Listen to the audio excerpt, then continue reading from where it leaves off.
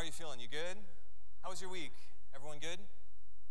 We had sometimes it's just nice to fill you in. I just had like a really good week. There's weeks that are like good and some weeks that are a little hard. It was just a good week. On Friday, my kids are in school now, so on Friday, after we took them to school, my wife and I, Rebecca, she's up here, and we just went to IKEA. And we walked around without kids for like at least 2 hours. And good Lord, I love my kids. Thank you, Jesus, for my kids. But there's just something about being free from kids for a couple hours. You know what I'm saying? And so we were just walking. Thank you. I love that hand clap. But it was just a sweet time. And so I don't know if anyone's praying for me and my house, my family. It's working, whatever. So keep it up. I had a good week. I hope you did too. I'd like to open today with a scripture from Psalm 27. This is kind of sets the stage for our message for today, as we often do, kind of open this up. And this is a psalm of David, and it just says this. It says, "The one thing I ask of the Lord, the thing I seek most, is to live in the house of the Lord all the days of my life, delighting in the temple, the Lord's perfections, and meditating in his temple." Verse 5, "For he will conceal me there when troubles come. He will hide me in his sanctuary. He will place me out rock. Then I will hold my head high above my enemies who surround me. At his sanctuary I will offer sacrifices with shouts of joy and singing and praising the Lord with music." Just one more time, that verse 4. "The one thing I ask of the Lord, the thing I seek the most, is to live in the house of the Lord all the days of my life." This is the word of the Lord. Amen? Amen. All right, good morning, everyone. So glad to see you. We are on the third and final week of our focus for the next year, a focus that we believe God has given us to help grow our faith and our obedience in his name. Does anyone remember what our focus is for this next year? It's on the screen. There you go. There you go. It's on the screen. Here we go. Following Jesus together. 3 words that will come to define our steps, determine our sermons and our actions, and just about everything we do, again, moving forward in this next year. This is our mission, following Jesus together as a church. It's who we are and what we'll do. Why? Because this is what it means to be a Christian. This is what it means to be a church. This is what it means to be God's people, his family, his house. Jesus calls, we follow in all things at all times. We're following Jesus together. Amen? Amen. If anyone ever asks you at the park or at a party or at school or at work or over coffee and they're like, "Hey, I know you like your church. What's it all about?" What do you say? "We're just following Jesus together in this place," okay? Like, it's good. It's good. We're just following Jesus together. There are no alternative missions, no other agendas. There's no picture-in-picture or secondary compartments to distract us. No, it's just Jesus. He calls us and we follow. Now, week 2, this was last week, building on this mission, this introduction of following Jesus together, we asked the question, why? Why on earth did Jesus call us to follow him? He could have just rescued us from this place. He could have covertly defeated the power of sin and death and then teleported his people up into heaven, right? To escape the evil of this world. He could, but instead he says, follow. He doesn't just say believe. He says, follow me, be my apprentice. Do what I do like I do. Why would he do this? This was last week. It was to show the world what God is like. To show the world what God is like. This is our purpose on the role that we have in this mission that God has given us. We follow Jesus so we can show Jesus through the way we live and invite those around us, the lost in this world, still living in darkness, so we can invite them into his glorious light. This is why we follow. This is our purpose, to show the world Jesus in all things, at all times. And this is where we've been the last 2 weeks. Now, as we wrap up this focus introduction today, the question I'd like to answer and the question I'd like to park on for the rest of our time this morning is simply, to what end? Question mark. Like, what is the dream here? What is the goal? Because while we confess that these things to be true, and they are true, we confess this is good news, that God loves us and saved us and called us to represent him out in the world. The question we need to address is, where is this narrow road that Jesus is leading us down? Where is it going? Where's the end? Where are we going as we follow Jesus together? And that's where I want to park. And so if you're taking notes, just write down that question. Where are we going? Question mark. Where are we going? Now, before we get there, it's been a full day. It's been a good day, but a full day. And so I'm going to pray and ask that God would just communicate and speak clearly in this house. So let's pray. Father, Son, Holy Spirit, we acknowledge your goodness. We believe that you're real, that you're good, that you love us, and you lead to peace. We ask that in this moment you would just speak loudly through the scriptures. God, that you would just multiply my efforts from this past week as I do my best to try to communicate your word. God, I ask that you would just give us ears to listen, give us hearts to receive. God, we know that you're here. God, make us more aware of your presence. God, we know that you are moving in this place and that you, where two or more are gathered, like there you are also. And so, God, we claim that today, and we know that you want to speak and you want to lead us as we follow Jesus together. So, God, just be with us today. Soften our hearts. Open our eyes. In Jesus' name, amen. Amen. All right, so the question at hand, where are we going? Well, the simple answer to where we are going is we are going wherever Jesus is leading. I know that is, you just answered your own question, but listen, where is Jesus leading? That is what we're talking about. Well, that's where things get a little interesting and really, really encouraging. Because believe it or not, Jesus actually has a very specific destination for us and for the world around us, for all of creation that he's leading us toward. God has a destination. God has a dream for the world and his people. And there are a number of layers to it, and we're going to get to them today and really over the course of this next year. But the overarching vision, the overarching destination that God has for us from 30,000 feet above looking down is found in the book of Ephesians chapter 2. And starting in verse 19, check this out. It'll be on the screen. It's essentially leading up to it, essentially like, because Jesus called you, because Jesus saved you, because of the work of Jesus on the cross. Verse 19. So now you Gentiles are no longer strangers and foreigners. You are citizens along with all God's holy people. You are members of God's family. Together we are built on the foundation of the apostles and the prophets, and the cornerstone is Christ Jesus himself. We are carefully joined together in him. This is it right here. If you have your Bibles, underline this if you feel comfortable. Otherwise, just take this down. We are carefully joined together in him, becoming a holy temple for the Lord.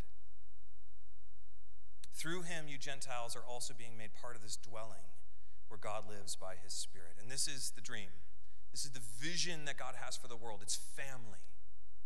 It's a household of faith. And I love how the message is like a paraphrase of the Bible. I love how they write this, and starting in verse 19, and how they describe the vision. It says this. It's on the screen. God is building a home. God is building a home. He's using us all, irrespective of how we got here and what he is building. He used the apostles and the prophets for the foundation. Now he's using you, fitting you in brick by brick, stone by stone, with Christ Jesus as the cornerstone that holds all parts together. And this is it. We see it taking shape day after day. A holy temple built by God. All of us built into it, a temple in which God is quite at home. And y'all, this is where God's mission is going. We're going home. We are going home as his house, as his household, as his people, as his church, his redeemed followers that he now calls family, again, because of the saving work of Jesus on the cross. And this is the vision God has for the world, that we would be his house. Brick by brick, day after day, becoming this temple for the Lord. It's a preferred future we see echoed all throughout the Bible, from Genesis 3 all the way to Revelation chapter 21, but it's specifically embraced, I would say, in our opening scripture from the Psalms, right? This vision that David said that must also be true of us. One more time, it'll be on the screen. It says, the one thing I ask of the Lord, the thing I seek most, is to live in the house of the Lord all the days of my life, delighting in the Lord's perfections and meditating in where? His temple, right? Ephesians 2, here we go. A holy temple built by God, all of us being built into it, a place where God is quite at home. Friends, this is the dream. And everything God has done up until this moment has been focused toward this end, this vision for the world. Jesus says, follow me. Y'all, we are following Jesus together because God wants us to be found in his house all the days of our lives and into eternity. It doesn't matter where you've been. It doesn't matter what you've done. It doesn't matter what you know or you don't. God loves you and wants you, along with all of humanity, the prize of his creation. God wants all of humanity to come home to be his household of faith. And this is ultimately where Jesus is leading when he says, follow me. To a home where the door is always open and the table is always set so the lost can be found and the found can be free. This is the dream. So the lost can be found. Luke 19 says, for the Son of Man came to seek and save who? The lost. So the lost can be found and the found can be free. Galatians 5 and 2 Corinthians 3 says, it is for freedom that Christ has set us free. You, my brothers and sisters, were called by Jesus to be free. For the Lord is the Spirit, and wherever the Spirit of the Lord is, there is freedom. And this is God's end game for the world. And Gavin, do you want to throw that up on the screen real quick? The next one, beautiful. More than any achievement, more than any attendance, more than any behavior or system or politic or borders on a map, it's simply that lost people would be found in his love, and found people would live free through his Spirit as they dwell in his house, as his house forever. So this is ultimately, friends, where we're going. This is where the road is taking us, because this is where Jesus is leading. And Jesus, he actually breaks down this vision where the lost can be found and the found can be free. He breaks down this vision and this future reality in what might be the most famous story or parable that he shares in Luke chapter 15. And we've heard a lot of this story already today in worship and in our hosting times. But it's one that shows God's heart for the world and also for his people. But our role as the church is also included within this story. So again, Luke 15, and it's a fair amount of Bible, but you're at church and I gotcha. And I'll see if you walk out, okay? And you already had your brownies to keep you going, but this is a story. That really becomes the vision moving forward.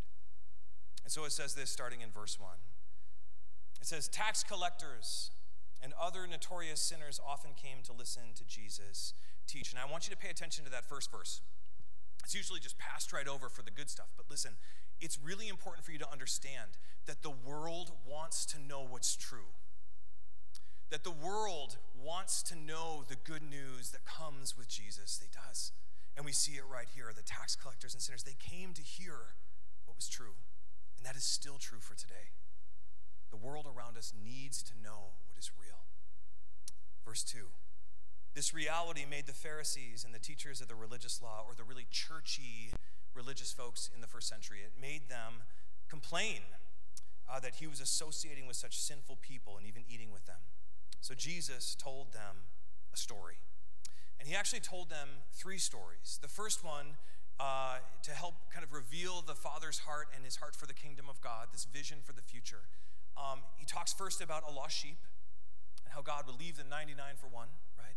Then he talks about a lost coin. And then he talks about the lost son, the prodigal son.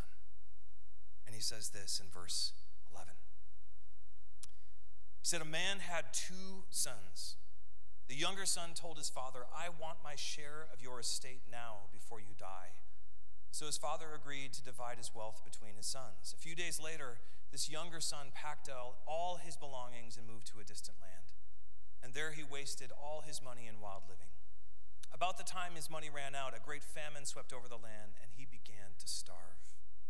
He persuaded a local farmer to hire him, and the man sent him into his fields to feed the pigs.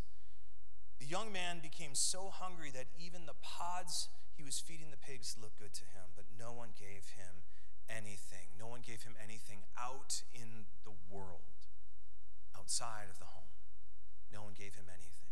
Verse 17. When he finally came to his senses, he said to himself, "At home, even the hired servants have food enough to spare, and here I am dying of hunger. I will go home to my father and say, 'Father, I have sinned against both heaven and you, and I am no longer worthy of being called your son. Please take me on as your hired servant.'" Verse 20. So he returned home to his father. And while he was still a long way off, his father saw him coming. Filled with love, ran to his son, embraced him, and kissed him. His son said to him, "Father," this rehearsed line, right? He was in the fields thinking, what can I do to just get back in the house? And he's here, and the father runs to him, and he's ready to run out this rehearsed script he had in place. And he said, "Father, I have sinned against both heaven and you. I am no longer worthy of being called your son." But his father, servants, quick, bring the finest robe in the house and put it on him. Get a ring for his finger. A ring would have been a ring of family, the family ring. Get a ring for his finger and sandals for his feet, and kill the calf we've been fattening. We must celebrate with a feast, for the son of mine was dead and has now returned to life. He was lost, but now he is found. I love this phrase here. So the party began. Isn't that amazing? That Jesus would include that in the parable. So the party began. Meanwhile, second half of the story, the older son was in the fields working. When he returned home, he heard music and dancing in the house, and he asked one of the servants what was going on. "Your brother is back," he was told, "and your father has killed the fattened calf. We are celebrating because of his safe return." The older brother, though, he was angry and wouldn't go in. His father came out and begged him, but he replied, "All these years I've slaved for you and never once refused to do a single thing you told me. And in all that time, you never gave me even one young goat for a feast with my friends." Verse 30. "Yet when this son of yours comes back after squandering your money on prostitutes, you celebrate by killing the fattened calf." And his father said to him, "Look, dear son, you've always stayed by me, and everything I have is yours. We had to celebrate this happy day, for your brother was dead and has now come back to life. He was lost, but now he's found." He was lost, but now he's found. This is the word of the Lord. All right, what did we see? First, as we approach this big section of scripture here, I need you to remember to view this story through the lens of God's vision for the world. Okay? That he is building a home where the lost can be found and the found can be free. It is for freedom that Christ called you and set you free. Where the Spirit of the Lord is, there's freedom. So as we approach the story, I just need you to remember to look at it through this lens. Now, what do we see? All right, first we see two sons. And I'm sure that many of you have already heard this story, but we see two sons. One is lost and one is found. One asks for his share of the family and basically emancipates from the house to go and make his own way, doing things on his own terms. The other sticks around and is faithful to his father. The family culture, the family values, the house rules, he sticks around, right? And so it's pretty clear at the onset of the story which son, based on behavior, is the good one, right? It's pretty clear which one is the good one. But what happens? Well, we see that the first son, after a season of living it up, he eventually comes to his senses after he discovers that the life that he pursued, the life that he chose, only left him empty and always wanting more, lost in this world. And so in a moment of repentance, he returns to his father's house. He's rehearsed, he's scripted, and he is ready and willing to beg his dad to be a servant in the household. It's important for you to remember that he wasn't asking to be called son again. He wasn't asking to be family. He wasn't asking to be welcomed. He was asking to serve the people that were welcomed. This was the plan. But as he approached that house, it says this in verse 20, that while he was still a long way off, his father saw him coming. And y'all, this verse crushes me. I'm already tearing up a little bit again because it shows so clearly the heart of our good Father in heaven. While he was still a long way off, his father saw him coming. Why? Was dad unloading the groceries from the car and he randomly sees his kid approaching? No, his father saw him coming because he was waiting. The Father was waiting and watching and anticipating his return. Why? Because the Father loves the Son. The Father misses his Son and wants him to come back home. And I don't know who needs to hear that in the house today. But listen, it doesn't matter how far you walked away from God. It doesn't matter how far down that road you've found yourself chasing your own hopes and dreams. The Father is watching and waiting. We just sang it. The Father is welcoming. This is our homecoming, right? And why? Why is the Father waiting and watching? Is it to make you feel bad? Is it to punish you? To make you work off your failures as a slave in the house? No, he wants to welcome you as a son, as a daughter. God wants to welcome you as family in his house. And in this story, it's amazing. It says, before you even say a word, the Father's heart and mind are already speaking. Verse 22, and he's saying, quick, with an exclamation point. Quick! Bring the finest robe in the house, a ring for his finger and sandals for his feet. Let's kill the calf. Let the party begin. So my son who is dead is now alive. He was lost, but now he is found. And friends, I would say this is half of God's vision for the world. This is half of the end for God's vision for the world he so loves that he sent in his one and only Son to save. Jesus came so the lost might be found, so we might have eternal life as his household. This is why Jesus says, follow me, because he wants to lead all of humanity back to the Father. All of humanity back to the Father. The Father is welcoming. This is our homecoming. So the party began. If you're taking notes, you can draw a thick line. Just say, God wants the lost to be found and welcomed home. But then what? So that's the first half, okay? Pay attention to you guys now instead. What's the other half of the vision that God has for the world? Well, we see it in Galatians 5, verse 13. Paul says, you, my brothers and sisters, were called by Jesus to be free. You were called to be free. Paul's like, you were saved from more than a life of just getting by. You were saved from more than just behavior modification. You were found by Jesus to live free by his Spirit, to never return again to your old life of wandering aimlessly in the dark. You're following Jesus now on this narrow road, and you were called to live free as family. As family, just like David, to dwell in the house of the Lord forever. It's incredible. What a gift. What amazing news, right? And this really is the gospel. This is the good news of why Jesus came. Still, I would say if you're anything like me, and you've already learned this about me, it can be kind of challenging to step into a new thing, right? Anybody? Yes, of course, everyone. It can be hard to actually live free in God's house when we have all of this history begging for our attention. It can be so hard to remember what's possible and what's expected, and that we actually belong in the house. Anybody else? Anyone else have a hard time living free sometimes? Everyone is afraid to raise their hand. I appreciate that.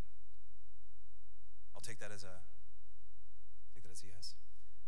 It's hard to live free. It reminds me of this moment. It was the summer after I went back to college. I was in Minnesota. I was probably 24 years old, and my seasonal job working at a photography studio back in Wisconsin, it fell through, and I had no prospects, and I had no idea what to do. I felt super lost. I didn't know what to do. And so I called my uncle, who lived in the suburbs of Minneapolis, and I said, I just don't know what to do. And he says, hey, come and live with us. We got a room for you. And so I was like, thank you. This is amazing. I make my way back to the cities in my forest green 1998 Ford Windstar. Anyone else ever have a Ford Windstar? Forest green, it's coming back, y'all. I'm serious. It's coming back. And I pull up in front of the house.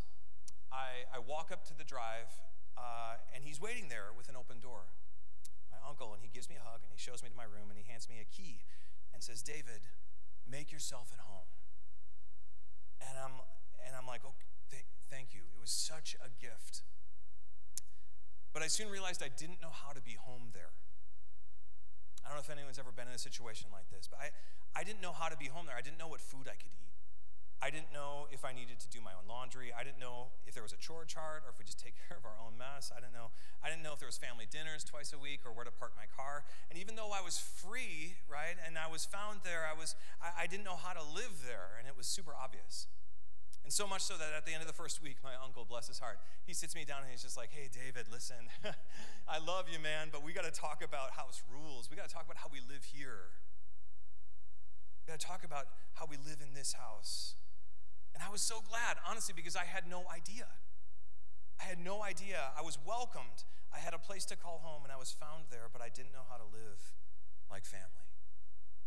I didn't know how to live free. And that's exactly what we see in the second half of the story with the son.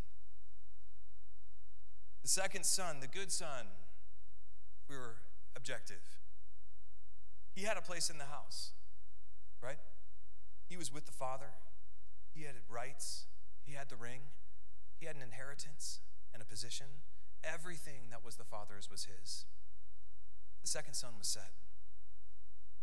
But even with his position, he forgot how to live like family because he lost sight of the father's heart and what it meant to be in the father's house.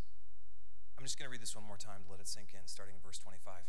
It says, meanwhile, the older son was in the fields working. When he returned home, he heard music and dancing in the house, and he asked one of the servants what was going on. Your brother is back, he was told, and your father has killed the fattened calf. We're celebrating because of his safe return. Verse 28. The older brother was angry and wouldn't go in. His father came out and begged him. Another beautiful description of the father's heart, right?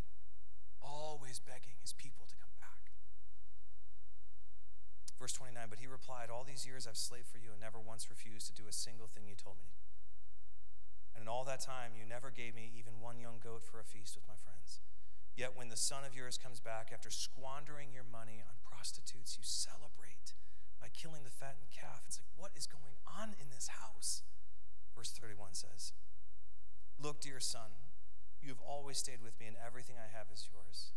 We had to celebrate this happy day, for your brother was dead and has come back to life.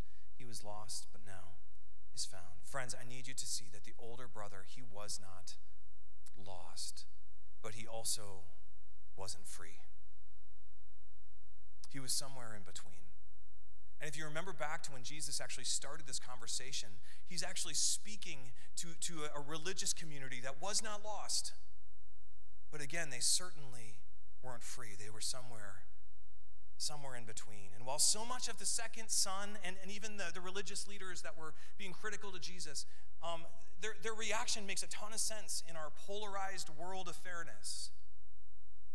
In the Father's house, though, it couldn't be further from the truth because the heart of God is not one of equal opportunity. Now, our God is a God of outrageous grace and love,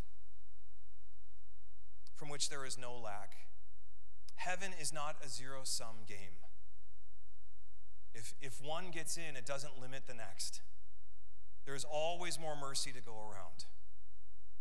Which means that our Father's house, where Jesus is leading us, is one where lost will always be welcome home. It's one where the lost will always be welcome home. But, second half, there's also an expectation for the found, for the people that are already found in his love. The expectation is that they would live like his family, that they would live free, in the freedom that Christ called us to. Because this is the life we were saved for as we follow Jesus. We are here to show the world what God is like, so the lost can be found. And so the found might live in the freedom we've been saved for. It's both and, right? On our communion graphic, there's the little table with the bread and the cup, and on the sides it says, the door is always open for the lost. And the table of freedom is always set for the found. In God's vision for the world. And so this will be our vision. This will be our focus as we follow Jesus together. And you can see it actually, I think I have one of these things. You can see it on the back of our cards here. It says, welcome to Highlands. On the back it says, our mission, following Jesus together. To show the world what God is like. So the lost can be found. And the found can be free. This is what we do. This is who we are. This is where we're going. And as we do, as we step into this new way, starting next week for the rest of the fall, we'll be digging into the book of Colossians, start to finish, for how we can best walk the narrow road of showing the world what God is like. And so I just want to encourage you. The last couple weeks have been really like 30,000 feet looking down. What are we going to do? Who are we going to be? How's it going to get there? Whatever. But starting next week, it's going to be far more sea level, boots on the ground. This is what's happening and how we follow Jesus as we go through, low and slow, the book of Colossians. So come early, come often. You don't want to miss it. It's going to be an incredible time for us. Amen? All right, before we go today, though, I just want to give you one more thing let me just say one more thing as it applies to us as God's free people, followers of Jesus, Christians, God's house. One more thing as it applies to us moving forward, and I hope it makes sense. I also hope it's encouraging to you as we all have friends and family that are far from God. The last statistics that we read earlier in the summer was that 93% of LA County has no connection to Jesus at all. That's like LA County, that's like 10 million people. 93% have no connection to Jesus at all. And so it's important to remember a few things. It's important to remember that if no one is too lost to be found in God's house, then no one is too lost to be found here. And sometimes that's a challenge because people come carrying all sorts of stuff with all sorts of history. But if the Father is welcoming all of creation home, then so must we. And y'all, we got to be ready. We got to be ready and willing to be a church of free people for lost people. Why? Because we've all been lost. Some of us still might be. I mean, this life of faith, this journey, it's a journey that we're called into. And so I need you to remember that there is no one qualified to work as a bouncer at the doors of the church to keep the sinners out. If there was, friends, we'd have an empty church because we're all sinners. We have all fallen short of the glory of God and his house rules. We've all lost focus along the way. And so we need to remember where we started. This is one of our values, our leadership values as a church. Remember where you started. We need to remember where God met us. And I don't know about you, but the more I remember where I've been and all the ways I've disappointed God, the more grateful I am to be free. I'm also more compassionate and understanding when I meet people that have yet to know good news. We must remember that while we aren't where we started, we did start somewhere, right? And regardless of where our starting point was, Jesus still saw us. He called us so we might see what God is like. So as we go, I need you to remember that we need to remember where we started. We also need to remember that the world is filled with lost people. The world is filled with lost people that Jesus wants to be found in his love and free by his Spirit. But again, let me clue you in. Most of the people don't even know they're lost until it's revealed to them. Most people don't know they're lost until it's too late. Quick story. A few years ago, illustrate the point. I was traveling through Europe, and I was on my way to Sweden, and we had a layover in Amsterdam. Some of my friends that I was traveling with said, hey, we got some time to wait. Let's just go explore the city. Let's get a good coffee, hop the train, and just see Amsterdam. And so we're like, cool, and we check our bags. We hop on the train, we settle in, and start catching up on emails or whatever. And we're talking, we're having a blast. We're looking out the windows at the serene, windmills everywhere. It was wild. When probably 20 minutes in, someone says, guys, shouldn't we be there by now? And I was just kind of existing in this serene moment of the Dutch landscape, right? But sure enough, I looked around and there was no sign of a giant city anywhere. And Amsterdam is a pretty big city. So we got off at the next train stop, and I asked the nice Dutch gate agent, I said, so it's probably clear we're not from around here. and I said, we're looking for the city. And he said something like, oh, it's back the way you came. Turn around. Take the train back to where you started. And listen, we had no clue, right? Turns out we were on the right track. We were even on the right train, but we were going the wrong direction. We didn't have our eyes focused on the right destination, so we went the wrong direction. Right track, wrong direction, because we had no clue, but we had no clue until it was revealed to us. And again, I know it's a simple illustration, but y'all, this is the vast majority of the world. Most people don't know they're lost. 93% of people in our city, our schools, our neighborhoods, our workplaces, the freeway, and our families have yet to be found by Jesus. And we've all been there. We've all been lost. We've all been on a train going the wrong direction. So it's important that we remember that as found people, it's up to us to now help show the way. It's up to us to help show the way to Jesus. It's not our job to save them. It's not our job to judge them or condemn them. It's simply our privilege to humbly point them to the Savior, who is Jesus. To live free as his people by his Spirit, and to make the introduction. And so that's it. We need to remember where we started, and we need to remember that there are so many people riding a train in the wrong direction that just need a little encouragement to turn around. And so that's it. In the next year, I believe God is going to bring many people from our city through these doors. Just like we read in the beginning of Luke 15, the world wants to know Jesus. They just don't know it yet. So I have to believe that God will bring many in from our city through these doors. And they are a people to be loved. They are a people to be called and shown a better way. And so get ready. Because y'all, if Jesus did it for you, he can do it for them. God could do it for them. He will. Amen. So the best is yet to come. It's just the beginning. And I could keep yapping about this for days, but we got to go hit the road, right? So I love you. I'm so grateful to be a church following Jesus together. A church that's focused on showing the world what God is like in ways only we can, so the lost can be found, and the found can live free. Pray with me as we go. Jesus, we love you, and we thank you for this unbelievable encouragement, God, that the door is always open and the table is always set. God, that your family is no longer determined by bloodline, but by the blood of Jesus on the cross. God, we are so grateful that you call us, that you love us, and you welcome us home. God, let us be a church that welcomes the lost.